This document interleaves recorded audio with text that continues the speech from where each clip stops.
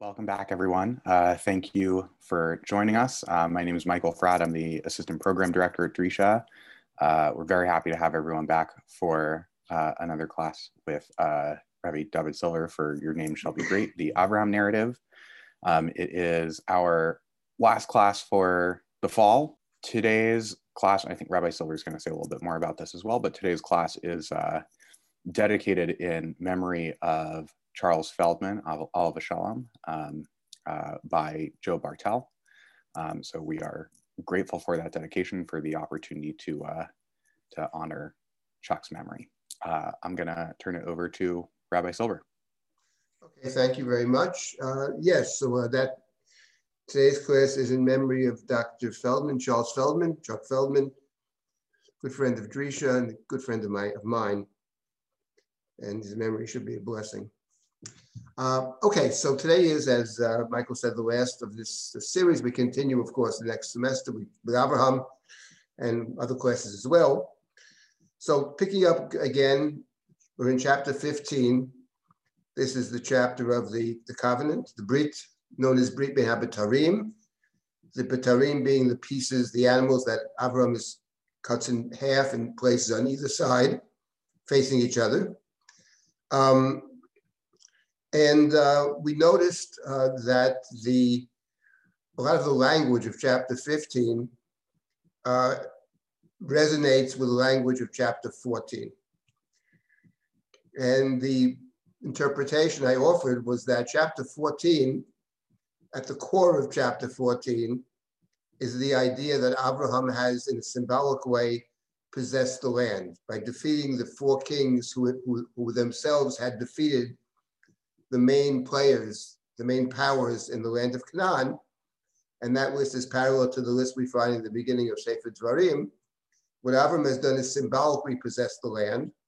And then what chapter 15 is about is that the promise that someday Avram's descendants, or some of his descendants, will actually possess this covenantal land. So that's the deep link between 15 and 14. I did want to mention an additional literary connection between the two chapters, in my opinion, and a very difficult and important verse for other reasons is found in chapter 15 in the 6th verse. There it says that after God took Avram outside, Vayotzei oto hachutza, Avram had expresses concern that his inheritor will be Eliezer of Damascus, not his own heir. And what could you give me? God, even as he's speaking, God says, no. Lo yirash chazeh, he won't inherit you. Your own child, born of you, will inherit you. Binecha sheyetzei mime'echa, your own issue, shall be your heir. And then vayotzei oto hachutzi, he took Avram outside, brought him outside, vayotzei, brought him outside, and asked him to count the stars rhetorically. Of course, you can't count the stars. Thus will your descendants be, so numerous. And verse number 6, Vehemin Bashem, Vayachsheveho lo tzedakah. So that's a very important verse for many reasons. It's one that Paul picks up on in his writings about faith, how faith trumps action. Vehemin Bashem is often translated here, this translation, put his trust in God. I don't know what Safaria has, but put his trust in God. Vayachsheveho lo tzedakah, and that's unclear. It was reckoned to him as righteousness. So who's reckoned to whom? So the one possibility is that God reckoned Avram's trust or belief as righteousness. The Ramban didn't like that, because for the Ramban, of course he believed. Everybody believes, and that wouldn't be a great accolade that he believes. We expect him to believe. Rather, that Avram believed that God's promise was on account of God's righteousness. If we take the first possibility, personally, I would lean more to the first. But Avram vehemin b'Hashem. Now the question is how to translate vehemin. Emunah. What does emunah mean, let's say, in the Bible? In the Torah, I'm not sure it means to believe that God exists. I don't think that's what it's about. Emunah means steadfastness in the Bible, and let's say the Bible, the Torah. And I simply suggest over here that perhaps Lahamin means to affirm, like the word amen. When we say amen, what we're doing is affirming that what was just stated is actually true. And I was wondering about that over here, Behemin Bashem, that Avram, through his trust, in fact, accepts or affirms what God is saying, the promise. And that's accounted to him as his affirmation, as seen as a righteous deed. And I wonder about that for the following reason. We know that chapter 15 and 14 have many literary connections. So the word tzedakah over here in verse number 6 has an echo in chapter 14. Namely, the king who comes to greet Abraham, there it says that he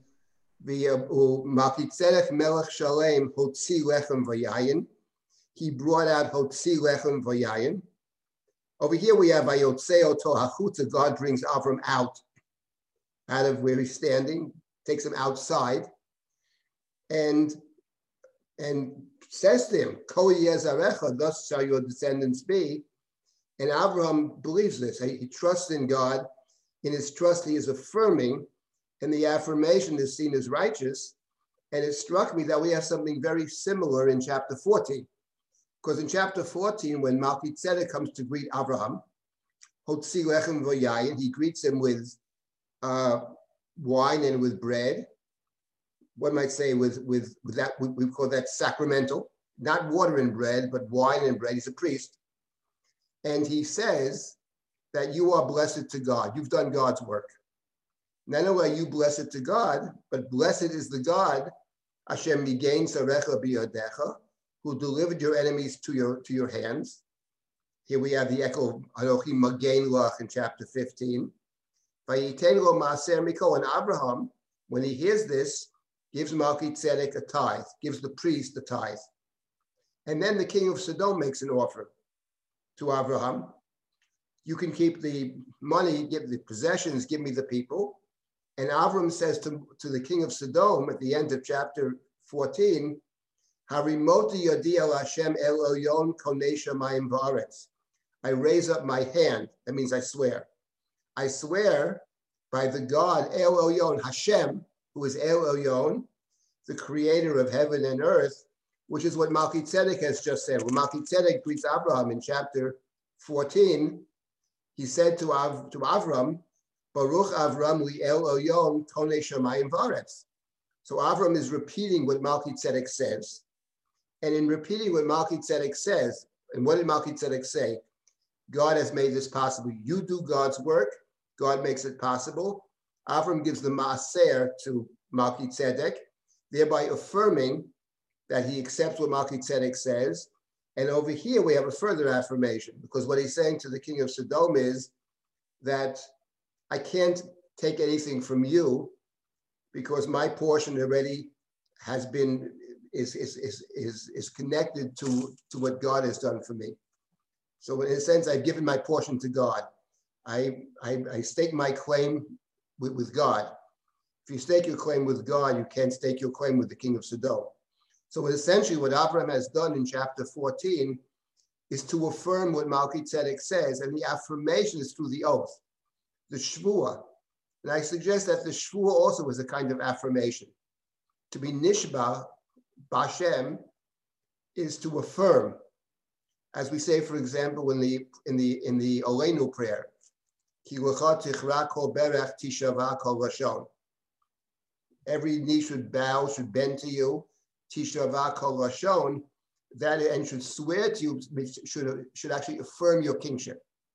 So what you have in chapter 15, ve'amin Bashem, that Avram affirms it, and then the Torah says, vayachshaveh lo tzedakah, is reconnecting us to the Melchizedek story. And reconnecting, because Melchizedek said essentially is, you've done God's work. You've symbolically possessed the land, which God intended to be the summit of God's creation, which is the second creation narrative, which is a fulfillment of God's plan, even in the first creation narrative, Shamayim Va'aretz. Both creation narratives begin with the same verse.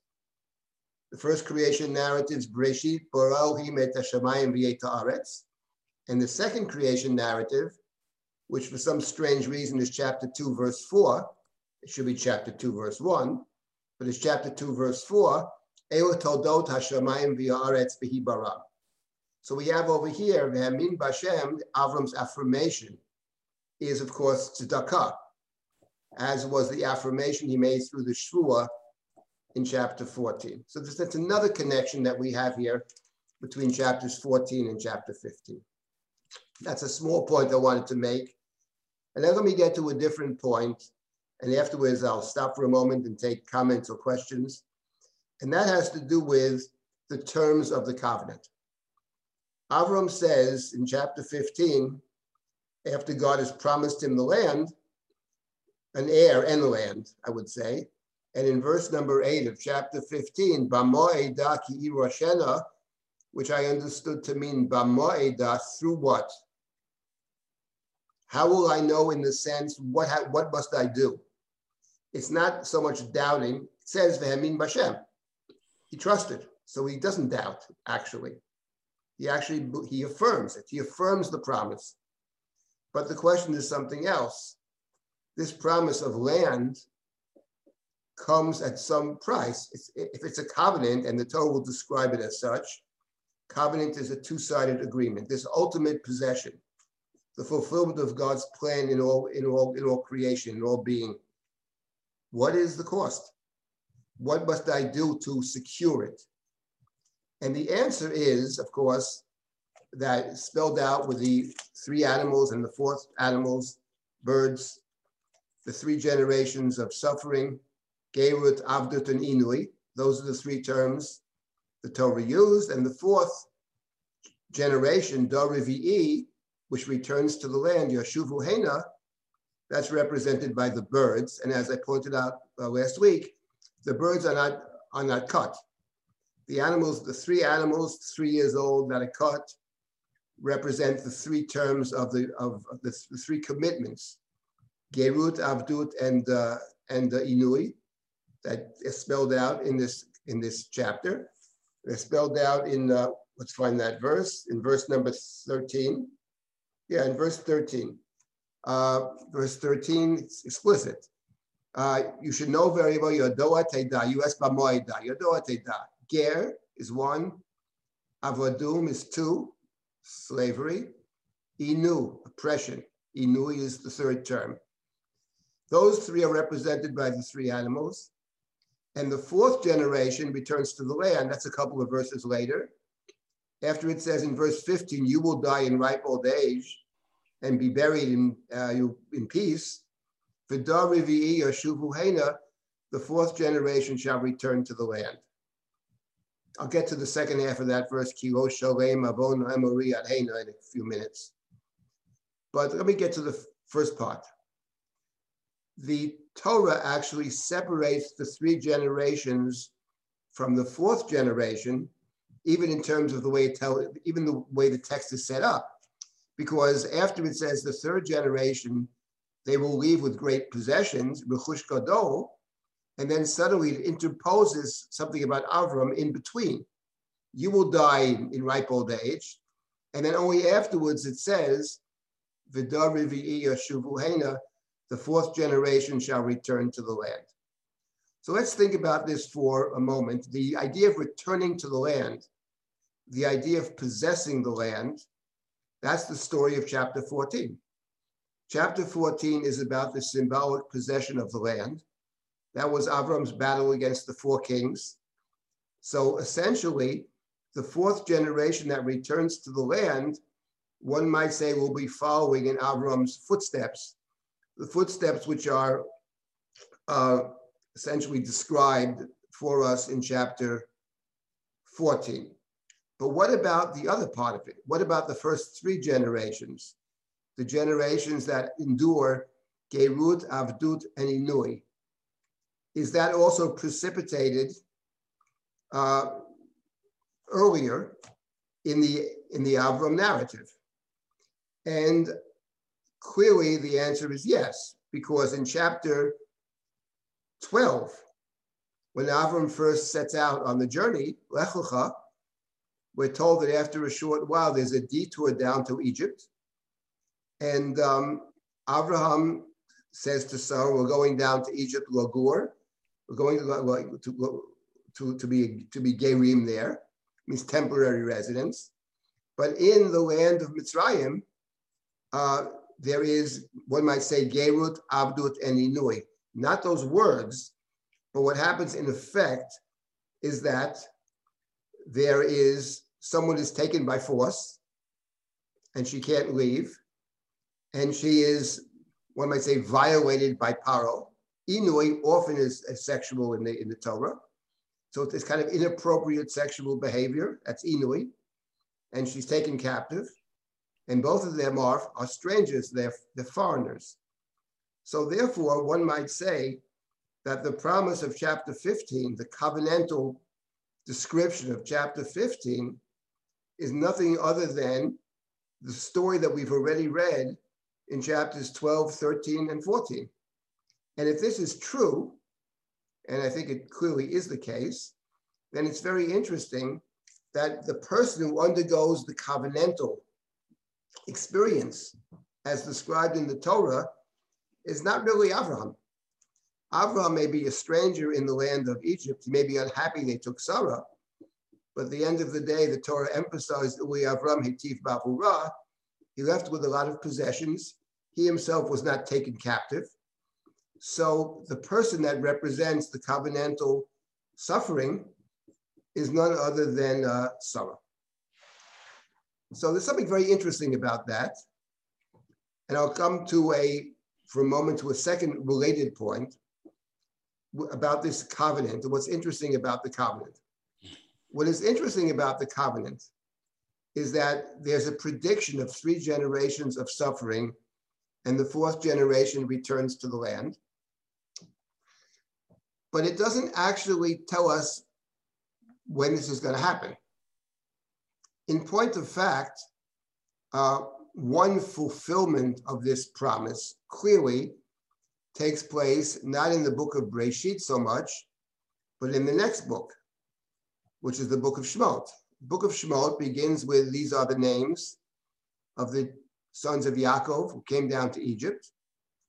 And the Torah makes it clear that what happens in the very first chapter of the book of Exodus, the Torah describes the experience of the Jews in Egypt, first as Inui. Pharaoh placed over them taskmasters, Uman anoto b'sivrotam, kasher ya'anu oto ken yirbev v'chen yifrotz. Those are the first verses of the book of Exodus, Sefer Shemot, Inui. And the next verses, we have the word ayin bet daled, avodah, eved, 5 times. Vayavidu Mitzrayim et bnei Yisrael b'forech, vayamaru et chayim avodah kasha, chomer levenim avodah basadeh avodatam, asher avdu behem b'forech, 5 times, twice Inui, total of 7. So the experience in Egypt, in the very beginning of the book of Exodus, chapter 1, Torah makes it clear. That description is one of Avdut and Inui, which of course is exactly what the Torah says here, as God says what's going to happen, what must happen for you to ultimately possess the land through this experience, which begins with the 3 generations of suffering. And of course, when you're studying the book of Exodus, that we're not doing at the moment, the question we all ask, obviously, is what happened to the 3rd term, which is Gerut. But Gerut is in fact mentioned not in chapter 1, but in chapter 2. So you have Gerut. Moshe runs away, meets his wife at the well. They're married. Their first child is Gershom. For Moses said, Gerayiti b'eretz nachri, I was a ger in a foreign land, which there refers to Egypt. So Moshe sees his experience in Mitzrayim as a ger. And right away, the Torah says that God remembers God's covenant. This covenant, the end of chapter 2. Right after Moshe names his son, their son Gershom, God suddenly remembers the covenant with Abraham, Isaac, and Jacob. God remembers, Vayeda Elohim, and God knew. Picking up on the language over here, Yadoa Teda. So one fulfillment, clearly, of the covenant is the experience in the land of Egypt. The entire ritual we call the Seder is based on that assumption.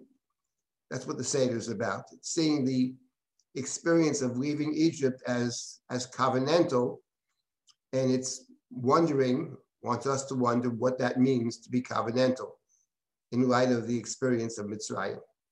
That's what the Seder is about. So that's one fulfillment, and that's not clear over here.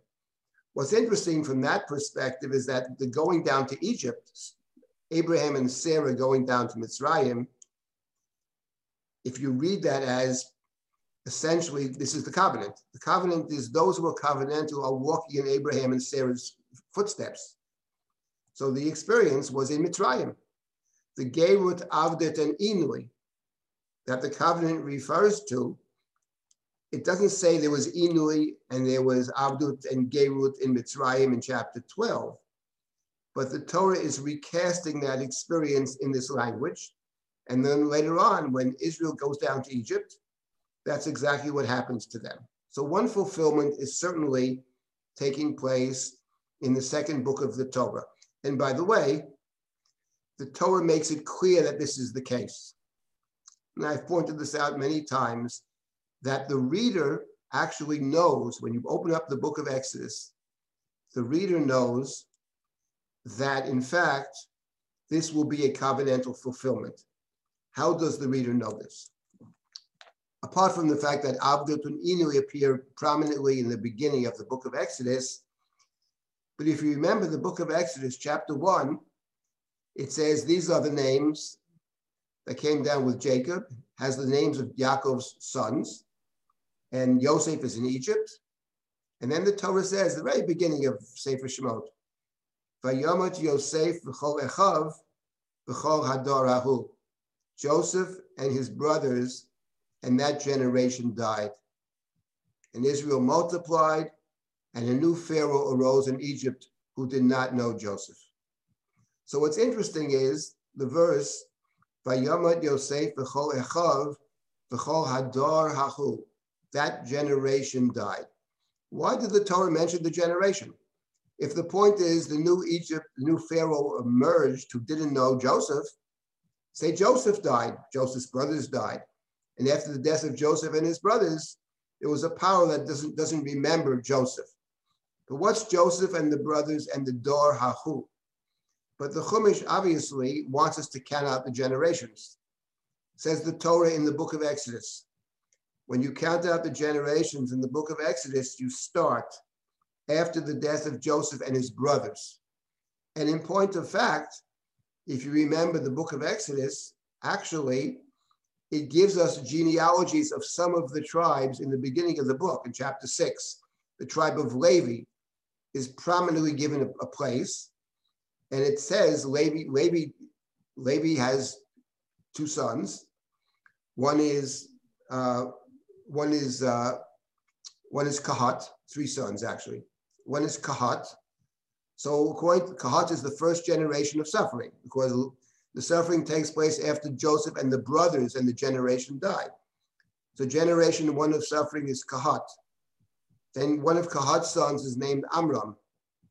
So Amram is second generation of suffering. Amram has two sons, Moses and Aaron, Moshe and Aaron.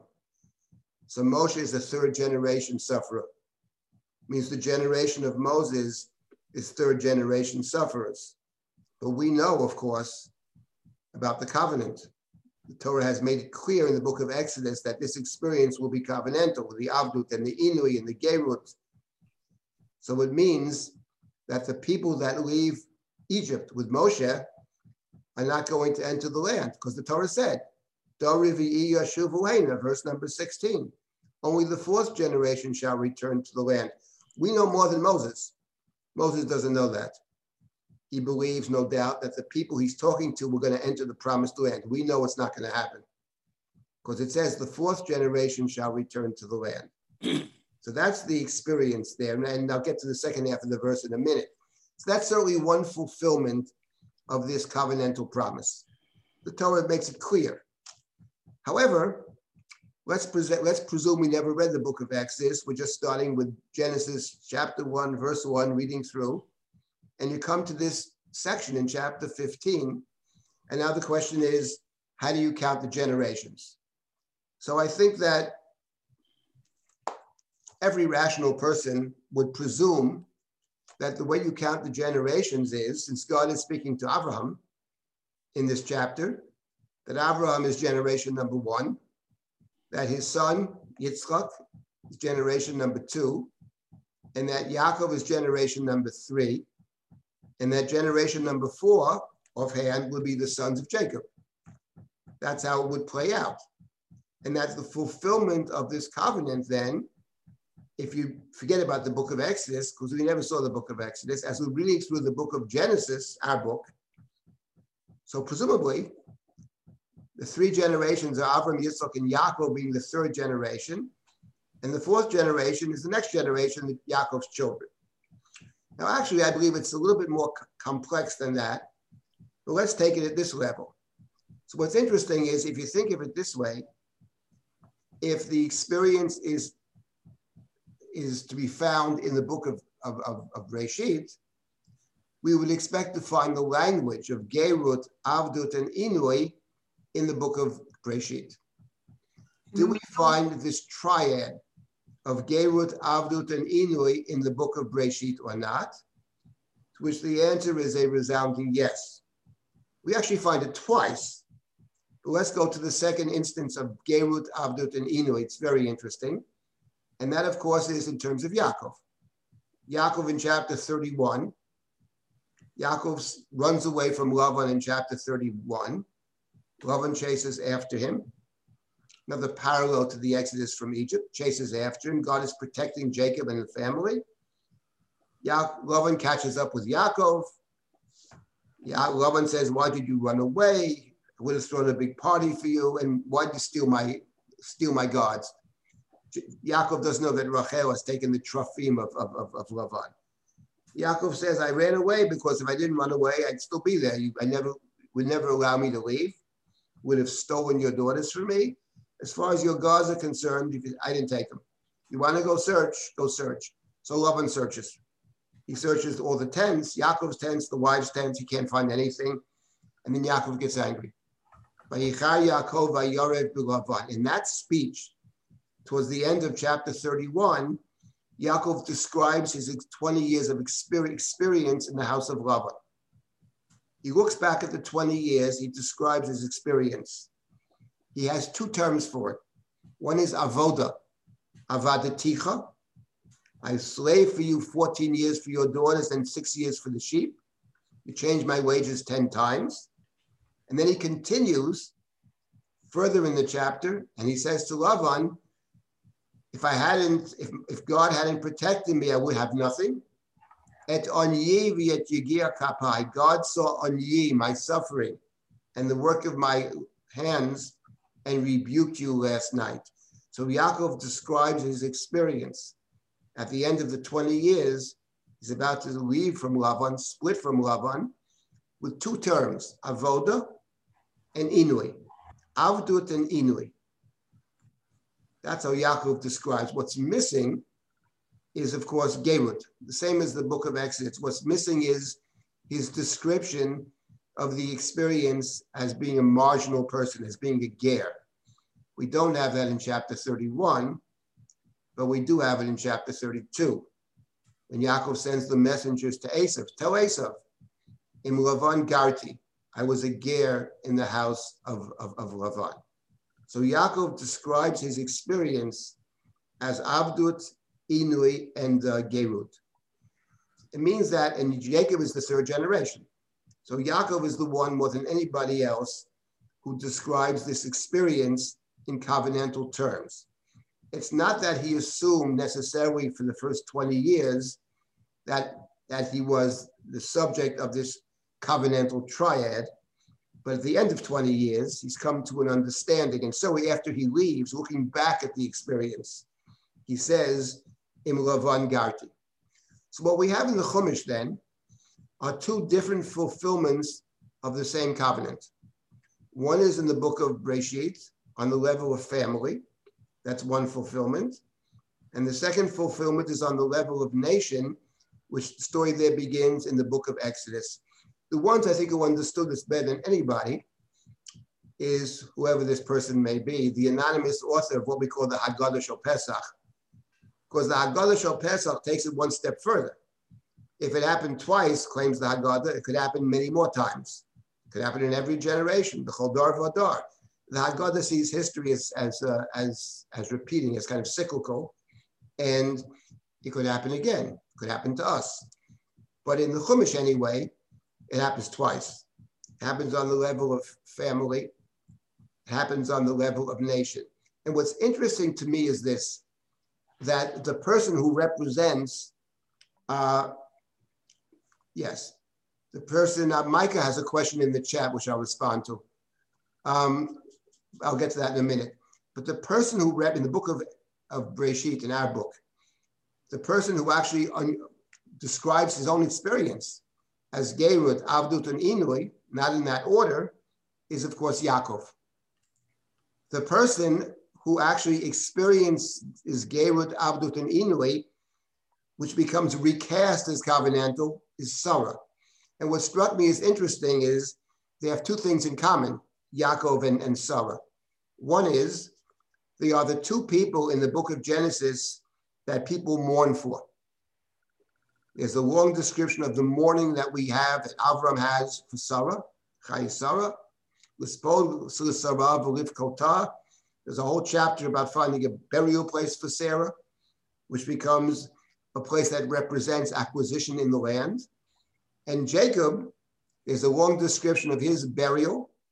And the last thing Jacob speaks, the last words are about the grave that Avram purchased. And what's also interesting is that they actually have the same name. We have Sarah, and Jacob becomes Yisrael. He's named for his grandmother. Yaakov's named for his grandmother. And those two have something in common. So the people that we mourn actually are the two, through their experience, covenantal. It's true that Genesis is a patriarchal book, and the blessing is passed down from father to son, that's for sure. It's true the women sometimes understand better how they're supposed to work, that's also for sure. But what's interesting is that in terms of the experience, it's Sarah and it's Yisrael. Those are the two, and perhaps that's the reason that we actually mourn them. We mourn those people, not just who believed in the covenant, not just who thought about the covenant, not just who studied the covenant, but who actually lived the covenant. And the two who live it are Sarah and Yisrael. Those are the two. Now, a question in the chat I saw was, how come Ger, in the case of Yaakov, is in chapter 32, and Ger here is first? That the terms over here, when God lists the terms, Yadoa Teda ki Ger Yezaracha, back in verse number 13. So first is Ger, and then you have Avdut, and then you have Inui. That's the order. But when it comes to Yaakov's fulfillment of it, first there's Avdut, then there's Inui, that's in 31, and Ger is in 32, and it's similar also in the book of Exodus, because in the book of Exodus, you have Inui and Avdut in chapter 1. There the order is reversed, by the way. There's good reason for it. You can't explain everything, not enough time, but some other time. But the order is reversed. But Ger appears there only in chapter 2, only in conjunction with Moshe, who names his son Gershom, for he said, Ger iti b'eretz nachriyah, Gershom, there I was a Ger. So how come in both cases, Ger is at the end, but in the covenantal formula, Ger is first? That was Micah's question. So what I think is the following. I think that in the formula, which we have over here, it has a very sensible order, because being a ger, being a marginal person, is what actually allows often for the avdut and then for the inui.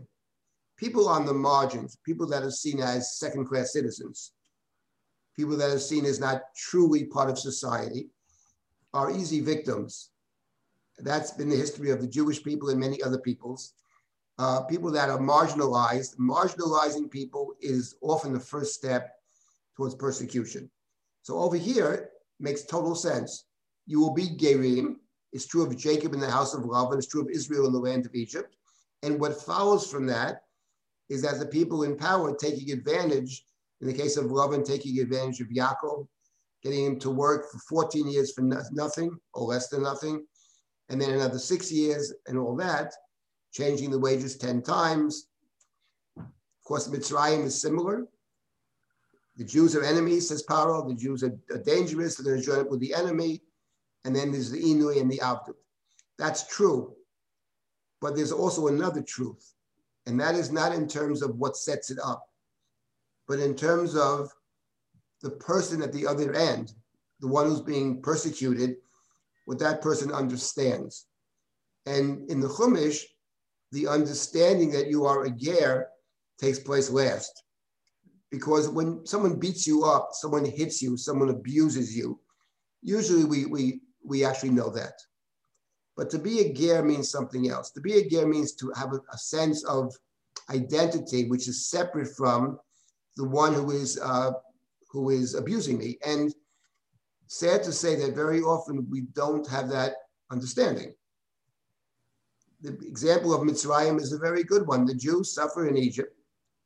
There's Avdut, there's Inui, but we know that the experience of the desert is described as often a desire to return to Egypt. We remember the fish we had in Egypt for nothing, and the cucumbers and the watermelon. We seem to have forgotten the slavery and the abuse and the boys being thrown into the Nile River. So the idea of seeing one as separate from the main culture, seeing one as having one's own identity, that comes later, and it comes in both cases, both in Exodus chapter 2 and in Genesis chapter 32, after somebody leaves. It's only after you leave, you look back. Only after the separation, looking back, then you say, looking back at that situation, it was terrible, and actually wasn't me. The culture of Lavan is not my culture. But when you're there, when you're part of it, you don't have the critical distance to separate. And furthermore, you actually become part of it. You sort of embrace it on some level. That's the danger of Lavan. Lavan is a very, very dangerous person because, unlike Paro doesn't really talk ethics and morality. Lavan talks morality. Avimelech talks morality, not Paro. So the fact is that it's very dangerous. So from a psychological standpoint, experiential standpoint, it's only after you leave that you can fully understand, or you have the ability to come to an understanding of who you are. And who you are is not consonant with who they are. And then you realize in Lavan Garti, or Gerayiti B'Eretz Nachriya, that's only after the fact. That's why the order is different. Now, the order is different. It's interesting. In the case of Mitzrayim, as I mentioned, there Inui precedes Avdut. In the case of Yaakov, Avdut precedes Inui in chapter 31. Here, Avdut precedes Inui. Avodum v'inu otam. Let's see, how does it appear in the Haggadah, in the Rami Oved Avi, the core text of the Passover Haggadah? Let's see. Arami Oved Avi vayered Mitzrayim vayogar sham. So ger is first. Next verse. Vayoredu otanu hamitzrim vayanunu vayanu olenu avodah kasha. So in Arami Oved Avi, the Inui precedes the Avdut. That makes sense, actually, because Arami Oved Avi talks about Egypt. And in Mitzrayim, Inui preceded Avdut. But in the formula in our chapter, here the Avdut precedes Inui.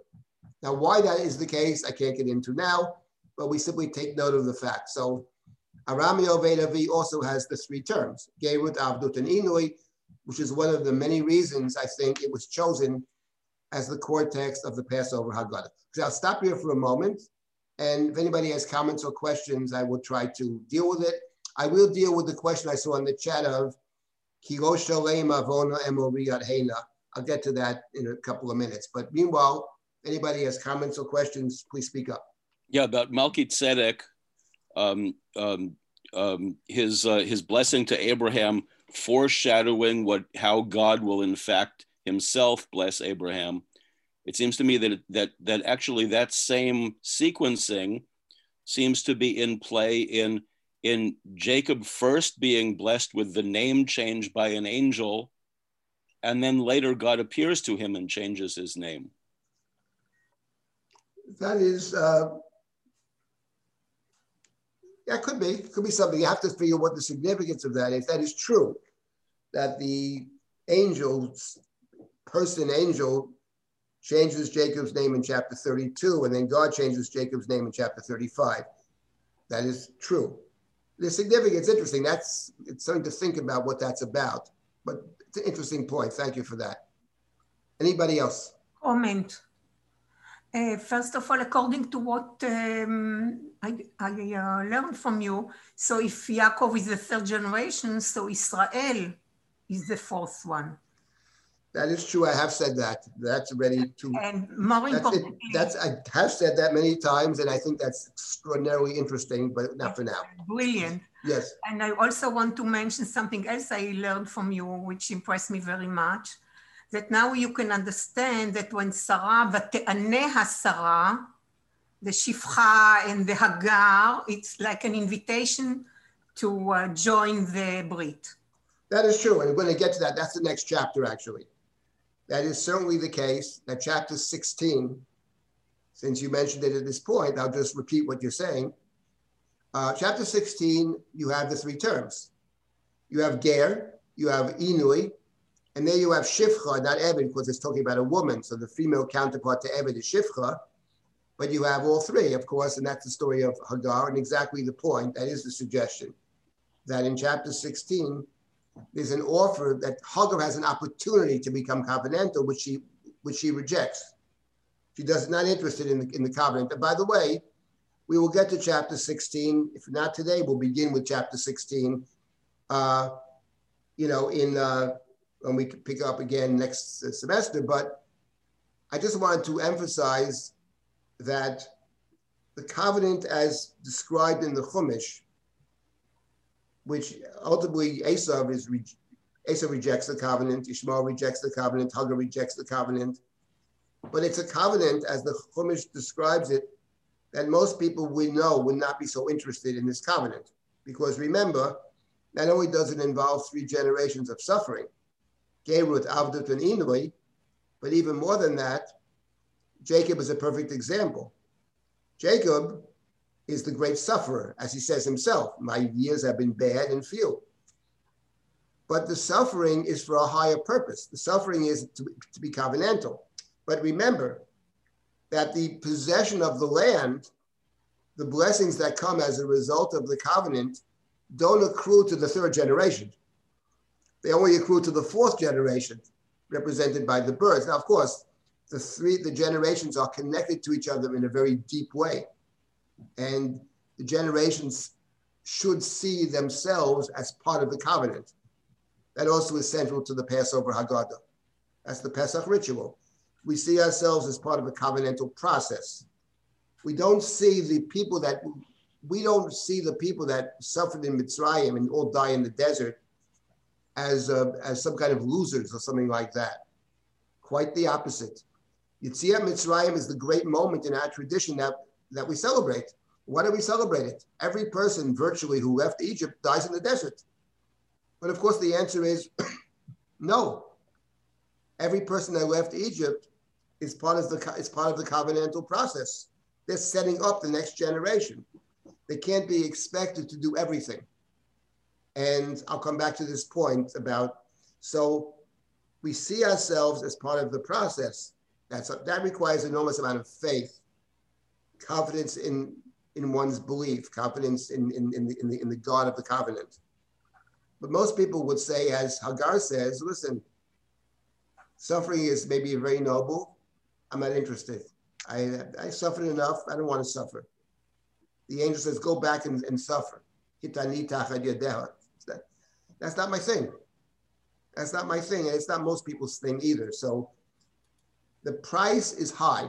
When Avram said, B'moedah ki iru Hashena, there's a very stiff price over here, which most people would not be interested in.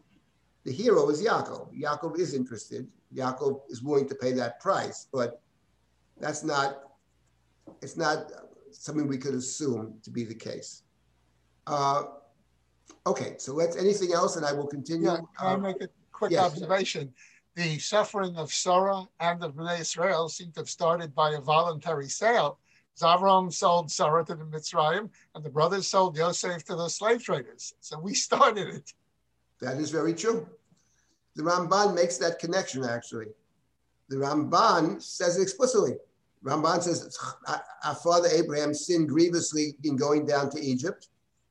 He should not have gone in the first place, and he should not have placed his wife in jeopardy. And because of that, says the Ramban, we are destined to go down to Egypt. And the same thing is true of Vatanel Sarai, that Sarai afflicted Hagar. And the Ramban points out that the ones who bring us down to Egypt, where we're afflicted, are none other than the Yishmaelim. Joseph is brought down by Ishmael. So the Ramban makes that connection. That is true, that we have it, in some sense, set this chain of events into motion. We have to take some responsibility for that. That's for sure. So it's not. I think that's clear. That going to Mitzrayim is very, very problematic. That's for sure. Okay, let us now continue with chapter 15. A couple other observations about chapter 15. Yeah, so let's go. So there was a question in the chat.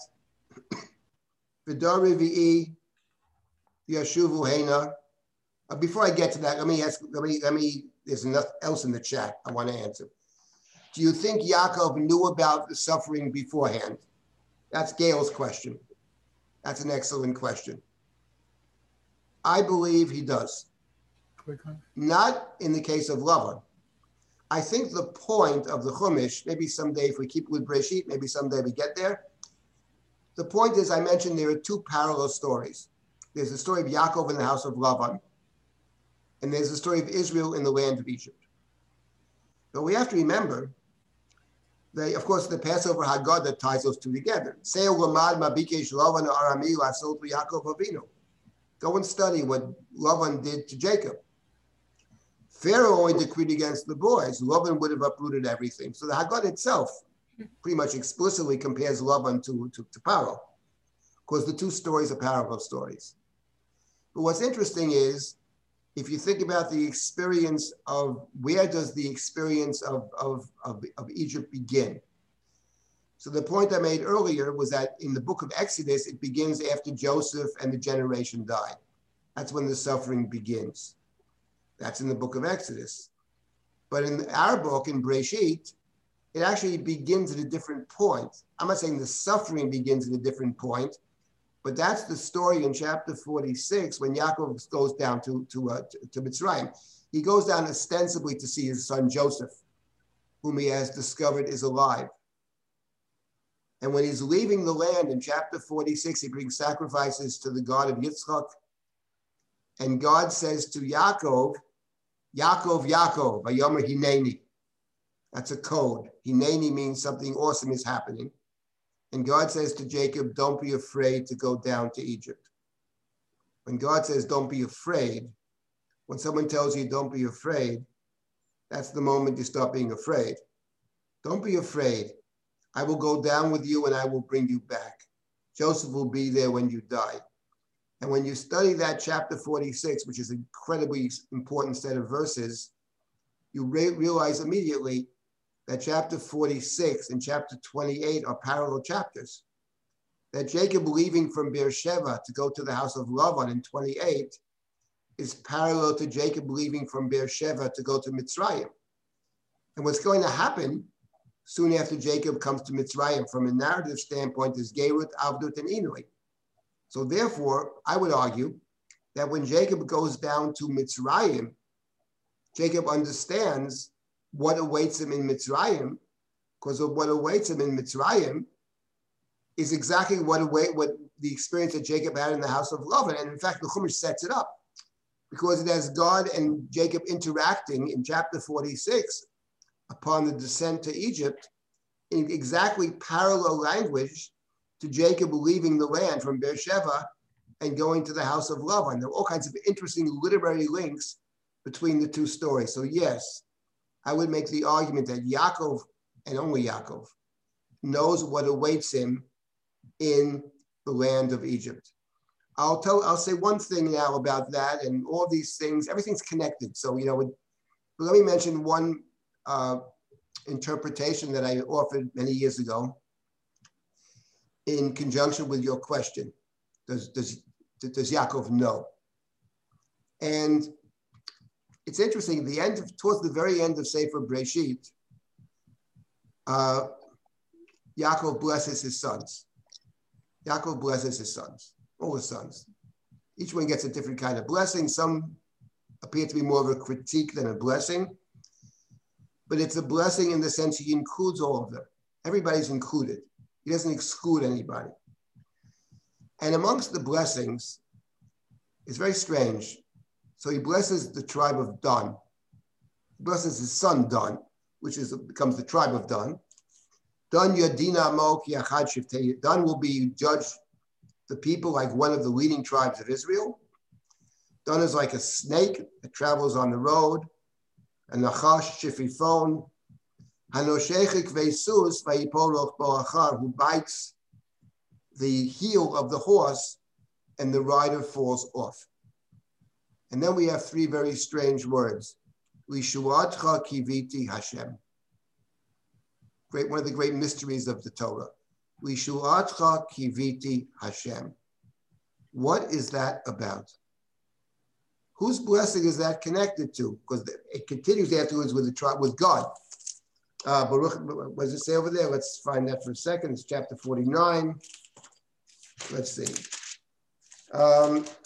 You have Zavulun, Yisachar, Dan Yadina Mo, is verse number 16 and 17. Lishulatcha kiviti Hashem.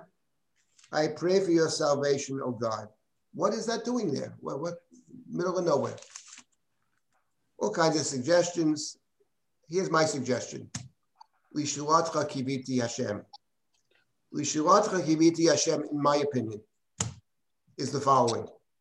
He just got finished saying, Dan Yadin Amo Ki Achad Shiftei Yisrael. Dan will Yadin Amo, Dan will judge or perhaps avenge his people as one of the leading tribes.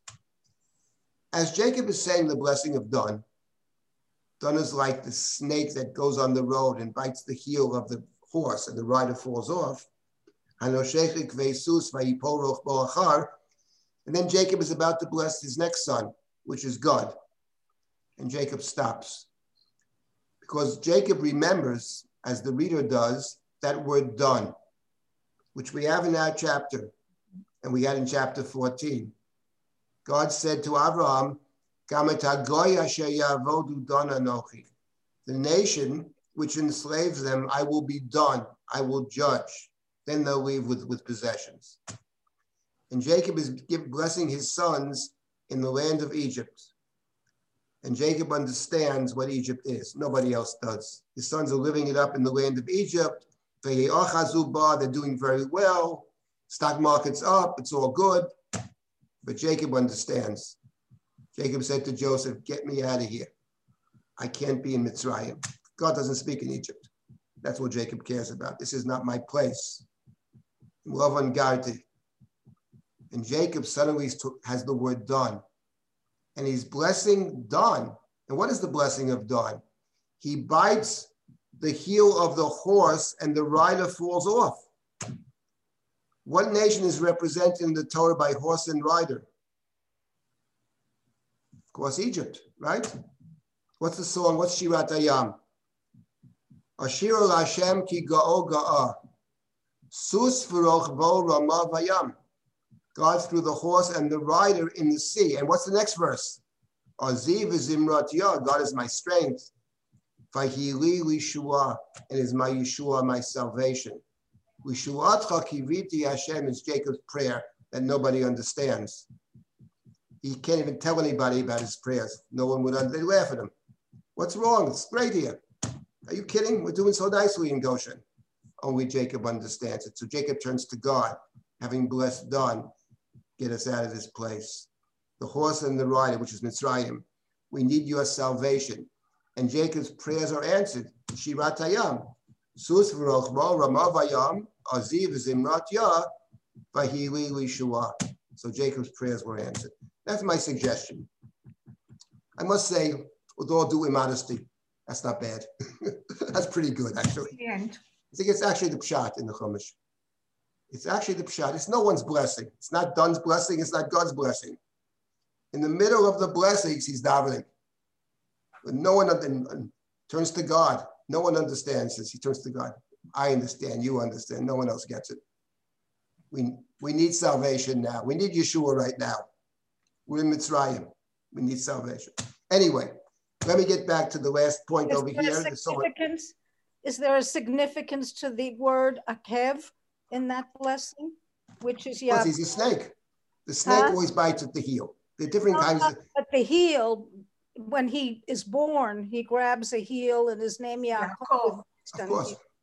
Look, it is highly significant. We have to wait. That's all I can. So to answer you would take an hour. To give the correct, the appropriate answer is an hour. Jacob's name Yaakov and the heel and the Akev, of course.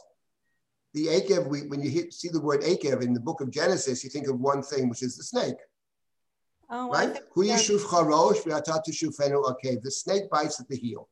The heel is the place of greatest vulnerability. So the Yaakov and the Akev and the Nachash are deeply connected. The ones who understood this very well, actually, they take it in a different way, but they understood the connection between Yaakov and the Nachash is, of course, the Zohar. Understood it to the end. And of course, they are deeply connected. I have a lot to say about it, but I can't do that now. But you're right in connecting those two. Let me make one last point over here. There's more to say here. This chapter, we could spend a lot more time, but there was an earlier question in the chat, which was the following question. The fourth generation shall return to the land. Then it says, for the sin of the Amori is not yet complete. Okay, when we resume these classes, I'll have to pick up with the Amori, who are mentioned also in chapter 14, of course. But I would say the following. Chapter 15 is the covenant. That's chapter 15. The question is, what is chapter 17? Because chapter 17 is all about circumcision and also mentions covenant many times, actually. So one question is, what is the relationship between chapter 15 and chapter 17? I will make one small comment now and we continue to learn together, and it's going to be new material. Every new people are invited. It's not just a continuation of the class. It'll be new. New people are welcome to come. If you know anybody interested in learning about Avram on Sunday morning, please tell them to come and happily join. So what is interesting here is that the description of the covenant in 15 is different than 17. Let me simply say that I'm going to throw out the inhabitants of the land at a certain time when their time is up, okay? Is hardly, it's like I hire you for a job. Oh, it's so nice you hired me for the job. That's a very nice job. I'm so glad you thought of me. Well, the truth is the guy before you was a real bum. That's hardly a compliment. Is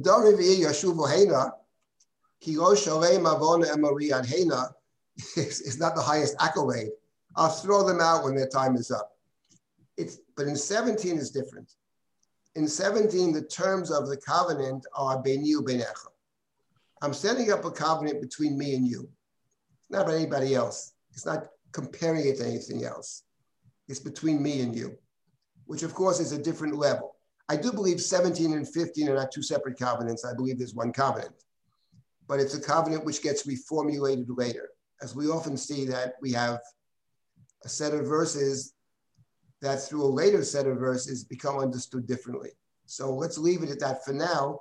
Also interesting, and we'll maybe pick up with this when we resume, about the Emori. Why here are the nations of Canaan typified by Emori? Usually it's Canaan, the land of Canaan, and here it's Emori, who are mentioned in chapter 14. That's also an interesting question. So we'll stop at this point. When do we resume, Rabbi Silber? I'm not exactly sure when we resume. Usually it's the end of, we have other programs. We have a 2-week program with all kinds of special pieces to it about food and the nature of food and all that. Should be very interesting. So everybody's welcome to that. There probably will be some special classes in January. I hope so. So we're doing, the truth is that with this virus and the COVID and terrible business, but as far as the learning is concerned, we have more people than ever studying with Drisha. And our programs are going, you know, we plan to do our summer high school program for girls this summer. We're going to rent a space in a camp and take over a camp. And we have our yeshiva in Israel, which is raising the bar of learning for women. We're doing Drisha education. We've never been in a better place, actually. We can use help financially. That's another story. But in terms of what we're doing educationally, we've never been stronger, never reached more people. It's crazy. We have to communicate that to the world. The world doesn't know that. That is the reality actually right now. As far as the learning goes, you know, it's hopefully there'll be more opportunities to learn in January, but this class will resume probably at the very end of January. That's usually what happens. Well, we'll see. One never knows. Anyway, thank you all for joining, and looking forward to learning with you again. Thank you. Stay well. Makes my Sunday mornings. Thank you. Thank you.